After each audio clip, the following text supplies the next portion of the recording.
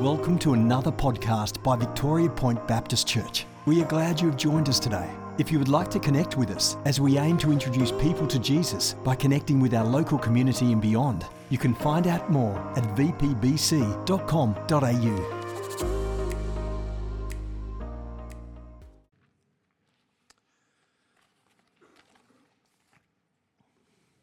Well, we are continuing our series on discipleship, and it's something that we have come to appreciate as a leadership, that discipleship is really foundational in following Jesus, becoming Christ-like, becoming what God has for us.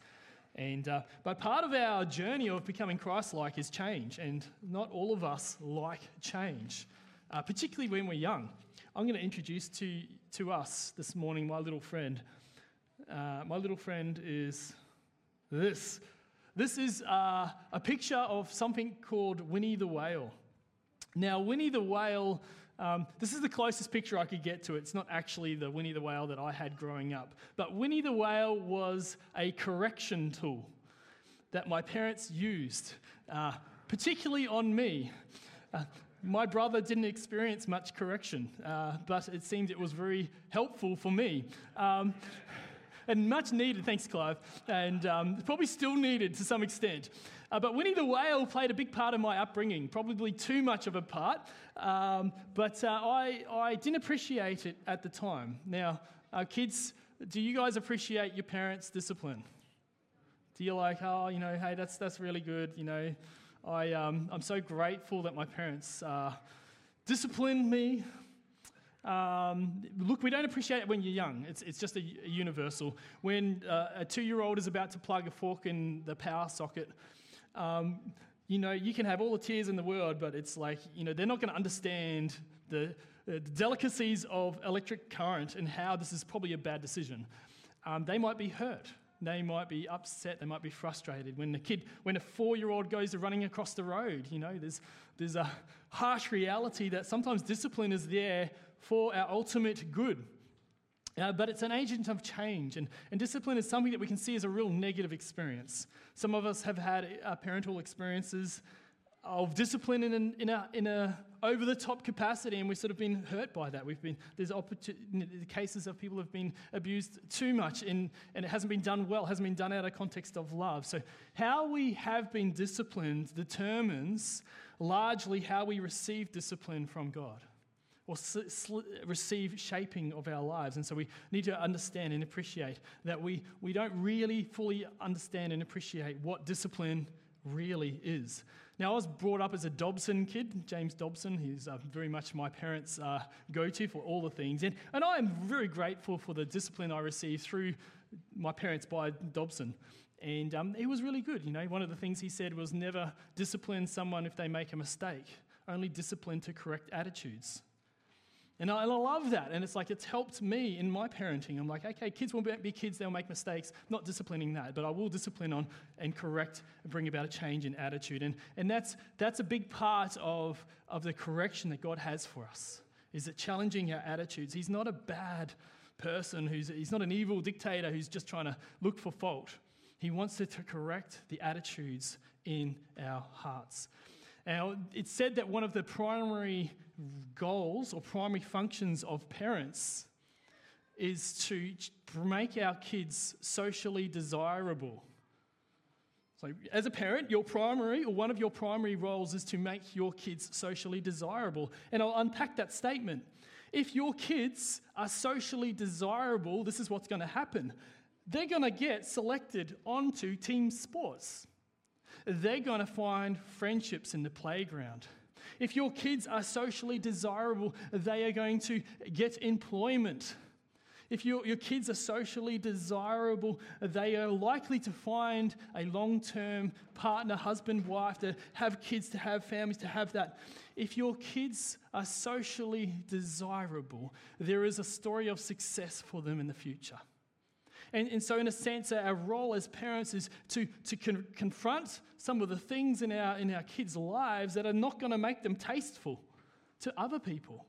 And so if my kids, as a kid, I remember telling porkies, telling a lie, and mum and dad just came down so hard on that, and I am so grateful they did. because looking forward, I'd like to think I'm socially desirable now. You might dispute that. But there's a sense that the correction that Mum and Dad gave enabled me to have good character, or good-ish character. You know, no one's good except for God, I get that. But to really develop a character that enables me to have a story of success in life. And so that's important for us to realize that our kids need nurturing. They don't come out as little angels. They're not born into the world with a halo on their head. Doesn't operate like that. And it's important that we understand that change is important and change is needed. A 2-year-old having a tantrum on the shopping centre floor might seem cute at the time, but if left unchecked, will leave that child facing a legacy of isolation and loneliness and distance. And so the best thing for that kid is not that the tantrum is left to play out. The best thing is, okay, how do we deal with this? And I know it's really hard these days to try and balance how do you discipline in a public space carefully, delicately. I was going to bring Winnie the Whale in too, but Mum and Dad didn't want any incriminating evidence brought in. Now, I love my parents. They're like, no, you're not bringing it in. So, but it's important that we understand that to become Christ-like is, in a very real way, that we are changed. Now, we can want discipleship for other people. It's very easy. I look at, some people in my life and I'm like, I really want God to change you. And we can want that on them. We can I'm just praying that you would be different. Dangerous if you're doing that towards your partner. Don't do that. But change, we can want change for other people, but ultimately God desires that we are receptive and walk in humility to receive change ourselves, that we become discipled before we try and disciple the world, that we follow Jesus first and foremost before we try to push other people to him. And that's significant that we understand that we become socially desirable. Socially desirable is Christ-like. Jesus is like, hey, go love your enemies, go love people, and embrace them, and be agents of change in a positive way in their lives. This is the ultimate expression of being a socially desirable person, is to follow Jesus and to allow him to change and transform us. John 13:35, by this everyone will know that you are my disciples and that you love one another. See, as we change and are agents of change in our own lives, we impact and have effect on the world around us. Now, we're going to dig into Hebrews. Hebrews is a fantastic book, and it talks about a whole lot of discipline and a lot of really hard issues. Hebrews is often referred to as the book that pastors miss, because it is a hard-hitting book. It's got confronting topics in it, and it takes a lot to expound and to preach through. But it's a fantastic book. It's an absolutely brilliant book. And Hebrews 11, if you've got time this week, read Hebrews 11. It lists a whole lot of heroes, of people who have had a success in life, have impacted the world in incredible ways. They've been heroes of faith. And the author of Hebrews, we don't know who the author particularly was, but the author of Hebrews is advocating that people who have had change and transformation can transform the world in an incredible way. By faith, we see this. By faith, we see Abel, Enoch, Noah, Abraham, Isaac, Jacob, Joseph, Moses. These guys, by faith, have been transformed by God and then continue to empower and transform the world around them in an incredible and powerful way. So the author of Hebrews is lifting these guys up, saying, hey, these are agents of change. This is something to look forward to. And it's really important that we understand the context as we get into verse 12, because the Hebrews 11 aspires us to leave a Christ-shaped mark by how we live. And a big part of how we live is in discipline. And so we're going to kick off. If you've got your Bibles and you'd like to turn to Hebrews 12, verse 1, we're going to read that together. Therefore, since we are surrounded by such a great cloud of witnesses, let us throw off everything that hinders and the sin that so easily entangles. Throwing off, that's discipline. That's internal discipline. So there's two forms of discipline. There's discipline that's upon us. So we have people that discipline us, but then we take hold of discipline ourselves. And so this is the Hebrews 12 is saying, hey, I'm living a disciplined life. I'm going to throw off the things that so easily entangles us. And we don't have to be, we could have a great long list of what that might look like today. What are the things that entangle your journey? And let us run with perseverance the race marked out for us, fixing our eyes on Jesus. That's discipline, fixing our eyes. What we watch influences what we become. What we worship determines who we become. And so we discipline ourselves of, this content that's on Netflix, not particularly going to encourage the person I want to become. Fixing our eyes on Jesus, the pioneer and perfecter of faith. For the joy set before him, he endured the cross, scorning its shame, and sat down at the right hand of the throne of God. Consider him who endured such opposition from sinners, so that you will not grow weary and lose heart. See, the author of Hebrews is saying, hey, don't get upset. Like, discipline can come across when you're young as a big negative, but it's something that we should or even celebrate. And I'm probably a little way off from celebrating the discipline of people in my life, but God's got a work to do in me. I'm not quite there yet, but it's something that when we see big picture of what God is calling us to be, it's something that is significant to take hold of. And so this context of Hebrews 11 is this marathon race. And we see discipline stitched into the lives of people who succeed. The heroes of faith had discipline to develop and grow. Hebrews 12, verse 5. So we do grow. I'll put this up here. We grow in discipline until we develop it. And this is what I mean is that discipline as a young person, as a kid, is often from your parents. And as you mature, hopefully, you take hold of discipline in your life. And I know that would be every parent's dream that their kids would take hold of discipline. On Tuesday, my daughter Ariel is doing a month-long the faith schools, sending all their grade 9s for a month-long camp. And I'm secretly hoping that discipline is a fantastic outcome in that space. They have to go away and live by them, and a whole lot of challenges for a month. And I'm like, this is awesome. Why we do Project Next is to develop discipline in our kids. And so as a young person, discipline comes from external. And then hopefully as we mature, we don't need to get disciplined anymore. Is anyone still getting smacked by their parents if you're over 18? Well, I don't know where that lies. Don't put your hand up. That's incriminating. But this is something about it, that discipline changes as we mature. And we take hold of it ourselves. And what the author of Hebrews is saying is that there are going to be times that God is going to confront some of the things in your life in a profound way. Some of the actions and attitudes in our lives that is out of God's will, out of alignment with him, he's going to want to confront because he loves us. But as we mature spiritually, we should take hold of disciplines in our life and take hold of what it is to be disciplined in areas of our lives. And so that is something that is really profound for us to take hold of today. Verse 5 says this. It says, and have you completely forgotten this word of encouragement that addresses you as a father addresses his son? It says, my son, do not make light of the Lord's discipline, and do not lose heart when he rebukes you, because the Lord disciplines the one he loves, and he chastens everyone he accepts as his son. Now, the context here is that in Judeo-Roman culture, and Greco-Roman culture and Judeo-culture, it was the father's responsibility from age 6 or 7 upwards. It was the father's sole responsibility, not sole, but main role was to ensure their kids were disciplined, that they would become socially desirable, that they would fit into culture and society, that they would be contributing members in an impacting way. And that is something that is, for all of us, understand that, the Father doesn't want us to stay the same. I love the saying, come as you are, but don't stay as you are. Jesus accepts us for who we are. We don't have to do anything for salvation other than receive it.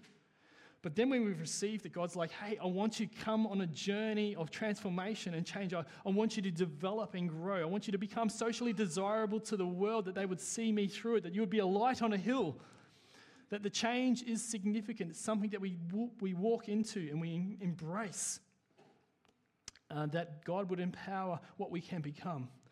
So whether we develop discipline ourselves, which is also known as self-control, or need to be disciplined, ultimately it serves us well in unlocking the potential we have. See, discipline unlocks our potential. Now, if I was to tell you that one of your kids had the potential to win the Olympics gold medal in running, that was almost a certain conclusion if they trained, what would you do? You would kick them out the door at 5 a.m. and say, come back at 8 o'clock when you've done 50 Ks running. You would be advocating, you would be pushing, you'd be encouraging them. You'd say, hey, yes, you can achieve, you can strive. And so there's this tension that grace is beautiful to rest in, but God is calling us to be disciplined lives, to take hold of what he has for us as well. So there's a tension that exists there.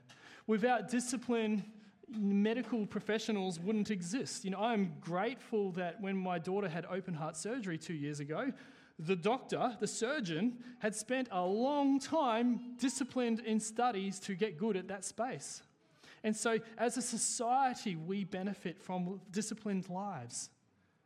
As a community, we are blessed. As spiritually, we are blessed when discipline is something that we embrace and recognize the value in. It unlocks our potential. And a lack of discipline will limit our kids from achieving significance. And it's true in almost every aspect of life. If we don't have disciplined lives and we don't show self-control in areas of our lives, and our capacity to be obedient and follow Jesus is limited. At times we need help being disciplined. And this is where it hurts. This is the challenge, is how do we respond when we're confronted? The author in Hebrews in verse 7 unpacks that thought. He says, endure hardship as discipline. God is treating you as his children for what children are not disciplined by their father. If you are not disciplined and everyone undergoes discipline, then you are not legitimate, not true sons and daughters at all. So the lack of discipline in our lives is a mark of illegitimacy. The prophet Nathan, he confronted David in a really powerful way. In 2 Samuel 12, verse 1, I'll read it. It says, the Lord sent Nathan to David. David was doing some bad things, and the prophet Nathan was sent to him, and he came to him and said, there were two men in a certain town, one rich and the other poor. The rich man had a very large number of sheep and cattle, but the poor man had nothing except one little ewe lamb he had brought. He raised it and grew it up with him and his children. It shared his food, drank from his cup, and even slept in his arms. It was like a daughter to him. Now a traveler came to the rich man, but the rich man refrained from taking one of his own sheep or cattle to prepare a meal for the traveler who had come to him. Instead, he took the little lamb that belonged to the poor man and prepared it, cooked it, for the one who had come to him. Now David was a shepherd. He burned with anger against the man and said to Nathan, as surely as the Lord lives, the man who did this must die. He must pay for that lamb 4 times over because he did such a thing and had no pity. And Nathan said this response. He said, you are that man. And so Nathan confronted David in a powerful way in correcting the corruption of his character. And a challenge that I have for me, and a challenge that we have in our society, is the voice of prophecy, the voice of a prophet, of someone speaking into our lives, often gets lost. If I was to, hypothetically, you had a significant corruption in your character, do you have someone in your life that is going to confront you on that in love? It's a big question. Like, do we have a mentor in our life that is willing to speak in and say, Sam, you know what? That character, that corruption of your character is going to undermine your calling. That needs addressing. The Spirit of God is wanting to work and change and develop you and grow you, but if you're not willing to confront that corruption of character, how is that going to work out? But so the voice of prophecy can be lost in our circles, and often we don't want prophets in our life. We don't necessarily want people to point out things. And if your takeaway from this message is that you're now going to be the prophet, a self-appointed prophet, and tell everyone their problems, you've got it wrong, okay? That's not what I'm saying. I'm just saying is that we need to invite people in our lives to speak truth. But it's something that we receive. Like, I want people to, not everyone, please, not all at once, but I want people to say, hey, Sam, There's a corruption in your character that'd be good to deal with. And so please, I'm not saying wholesale, let's go to town on each other. I'm not saying that at all. I'm just saying in grace and love, have we got people in our lives that are willing to speak truth? Who is your prophet? James 5:16, confess your sins one to another. There's that attitude of correcting what God has placed in our hearts. The Holy Spirit convicts and prods us and disciplines us because God wants to unlock the potential in us. Verse 9. Moreover, we all had that human fathers who disciplined us and we respected them for it, hopefully. How much more should we submit to the Father of spirits and live?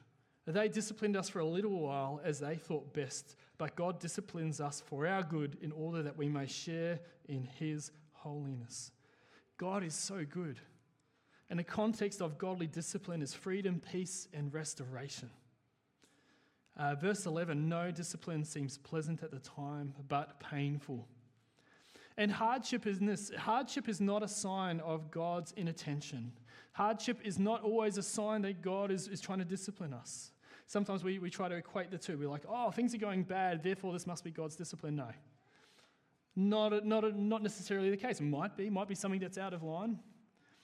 If I don't show discipline in my finances and spend all the money at the casino, guess who is impacted? My whole family.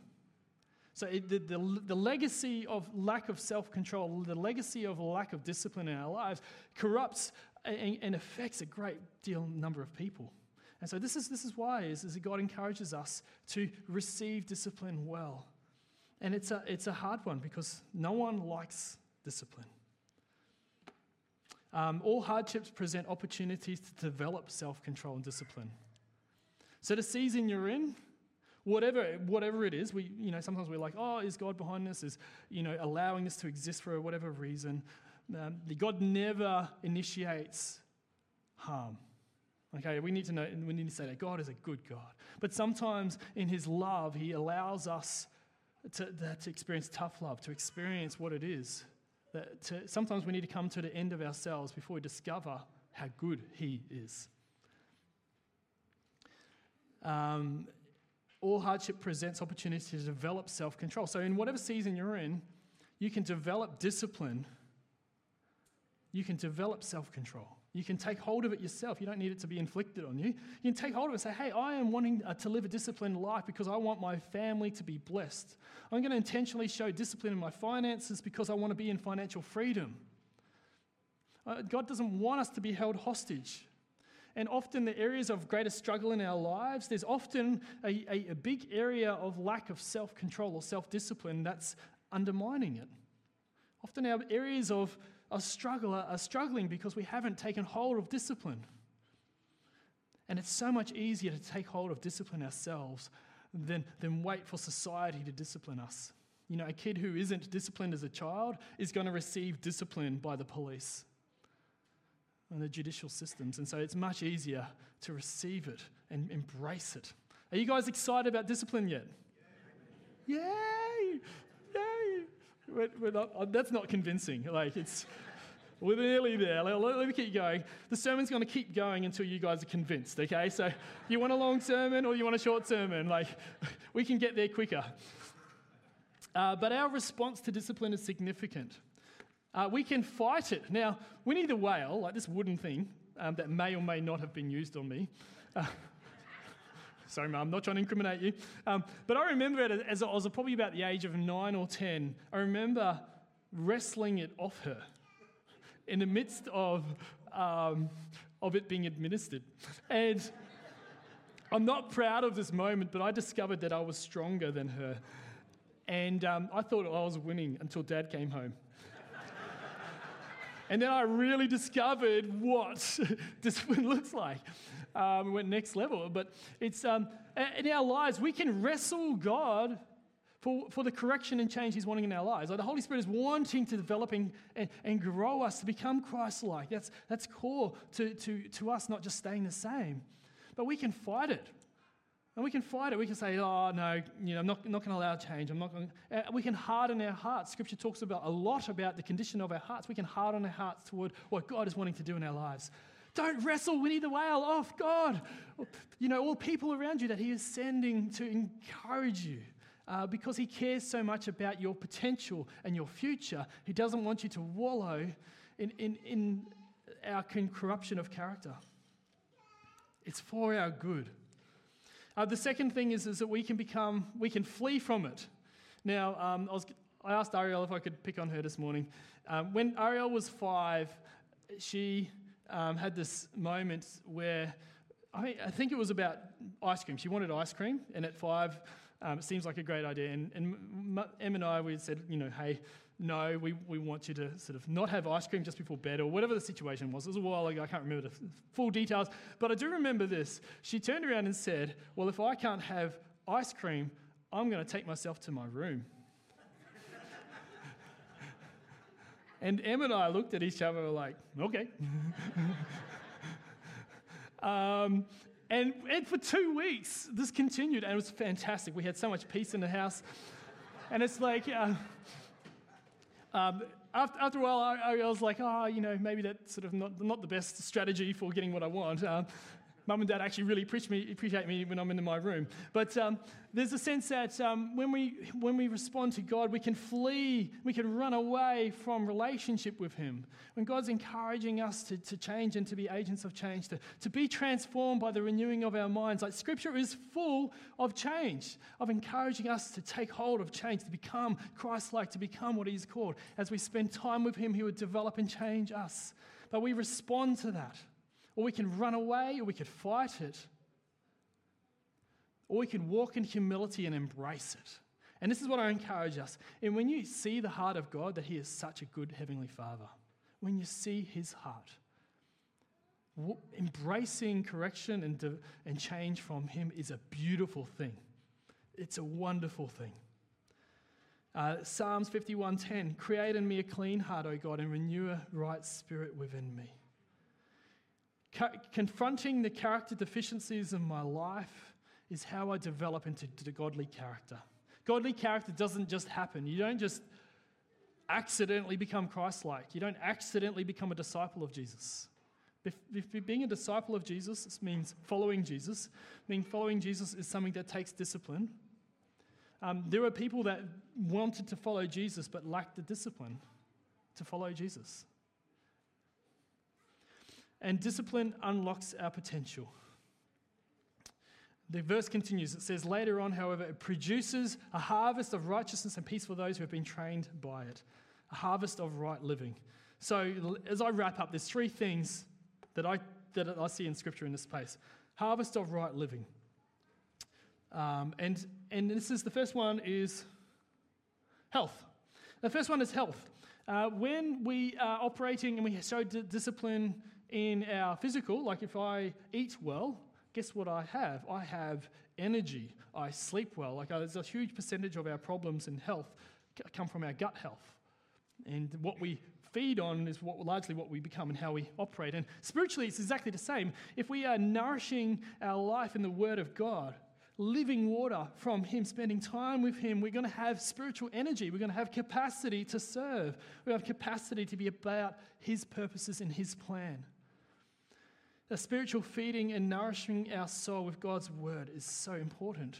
And this takes discipline. It takes discipline because you're not always going to have the desire for it. Hey, maybe you're a super Christian that it just comes easy. Just sometimes pulling out the word and getting into the Bible is just always easy. But I've never met anyone like that. There are seasons that I just can't get enough. I'm just soaking in it. But there's times that discipline carries me. Discipline is like, you know what? Nourishing my spiritual soul is hard, but I'm going to continue because God's word changes and it's powerful and it brings life, and I need that. And so discipline kicks in. And so, one of the beautiful Pauline phrases we have is discipline without desire is drudgery. And that is true. But the flip side is this, it holds it in tension, is that sometimes discipline creates desire. When I start eating well, I want to exercise. I want to start living well. I say everything has a flow-on effect. Showing a little bit of discipline in one area of your life can have incredible, profound effects in all areas of your life. Discipline is something that our culture doesn't like the sound of. Self-control. It's not something our culture embraces. Just do whatever, be whoever, But God is calling us to show discipline, to embrace discipline and say, hey, this is good for us. Ultimately, this is amazing for us.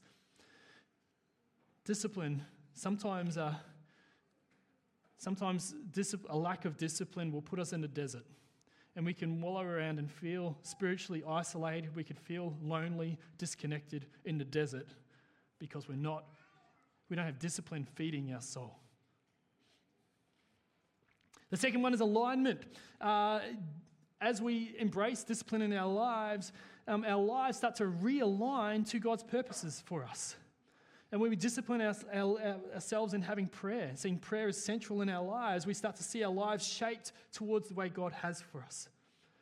I would love to see as a church, as we embrace prayer, that our prayer meetings are full of people who want their lives to be realigned by God, for God.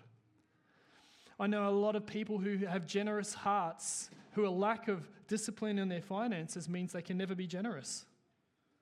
See, having discipline allows us to be who God is calling us to be. People who have an abundance of a heart, they just want to be super generous, but how they spend their money means they can never be generous. So discipline is a beautiful thing for a community to embrace. We all win. Even discipline with your family, discipline the time together. I'm turning the TV off and we're going to sit down and we're going to open God's word together. Discipline. It's worth it. And the last one is wandering off. Discipline stops us from wandering from God. There's a saying I love that I talk about in weddings a lot, that grass is always greener on the other side, but the greater reality is this: the grass is greener where you're watering it. If you're watering your relationship with God, it's going to be somewhere you want to stay. But if you're in a desert because you're neglecting your spiritual life, anything is going to look attractive. A little bushel over there that's dry and dead looks appealing if you've got nothing. But when you're nourishing and investing and discipline is building a harvest in your own backyard, you want to be there. You want to roll around in the paddocks of God's grace. And that's a place we want to go. Get into His Word. The areas of greatest struggle in our lives is the area that we often see a lack of discipline in some capacity. As I close, I'll invite the team up now, but I just want to point out that there are areas, particularly in our life, that will make us squirm. And there's a few things that I've got here that make me squirm. And what I mean is squirm is like I know the Holy Spirit is prodding me of saying, Sam, these are some areas that I want you to acknowledge and respond to. So I'm going to read these out. I want you to just reflect and think, maybe this is for me. Do I show discipline in my prayer life? Do I show discipline in engaging the living Word of God? Do I show discipline in my time management? Do I show discipline in financial stewardship, how I spend what I have? Do I show discipline in a Sabbath, in my day off, in my rest? Do I show discipline in giving God my first fruits, the best of what I have? Do I show discipline in bringing up my kids in the ways of God? Do I show discipline in committing to church and to the body of Christ? Do I show discipline in serving one another? There's plenty more areas of our lives, but I think God is calling us to take small steps of discipline, change in our lives, to embrace discipline. How do you eat an elephant? You take it one bite at a time. We're not saying, hey, that tomorrow you're going to wake up, you're going to be super disciplined people. But my challenge to us is that in these areas that God is prompting us, would we be responsive and would we be obedient and say, yes, God, I need discipline in my life, because if it's from you, it's for you, and it's going to be for my ultimate good, because you are such a good Heavenly Father. A little bit of discipline can have eternal consequences in our families. A little bit of discipline in our lives can unlock our potential to be obedient to Christ. I am so grateful that my parents chose to discipline me to counter the corrupted character that I had, and to bring me and to encourage me to walk in God's truth. I don't want to be disciplined into a more socially desirable Sam. I want to be disciplined into the life of Christ. Discipline is a wonderful gift to this end. Let's pray. Heavenly Father, Lord, thank you for this word of encouragement, Lord. Lord, I pray that whatever our experiences of discipline, that we would understand it from your heart, that it's from love, that it's calling us out to leave the sin that so easily entangles. Lord, that you would call out the corruption in our character that is preventing us from being effective in your kingdom. Lord, we want to be a people that is called by your name. Lord, we want to embrace righteous living because that's the best this life for us. That's what you have for us. Lord, we know that this is a hard word to hear. It's not necessarily something we want to hear, but it's something we need to hear. Lord, would we come as we are, but not stay as we are? Would you unlock our potential for tomorrow by the small steps we take today? Would discipline reign and rule? Lord, we thank you for this opportunity to hear. Lord, would you encourage us to be faithful and obedient? In Jesus' name, amen.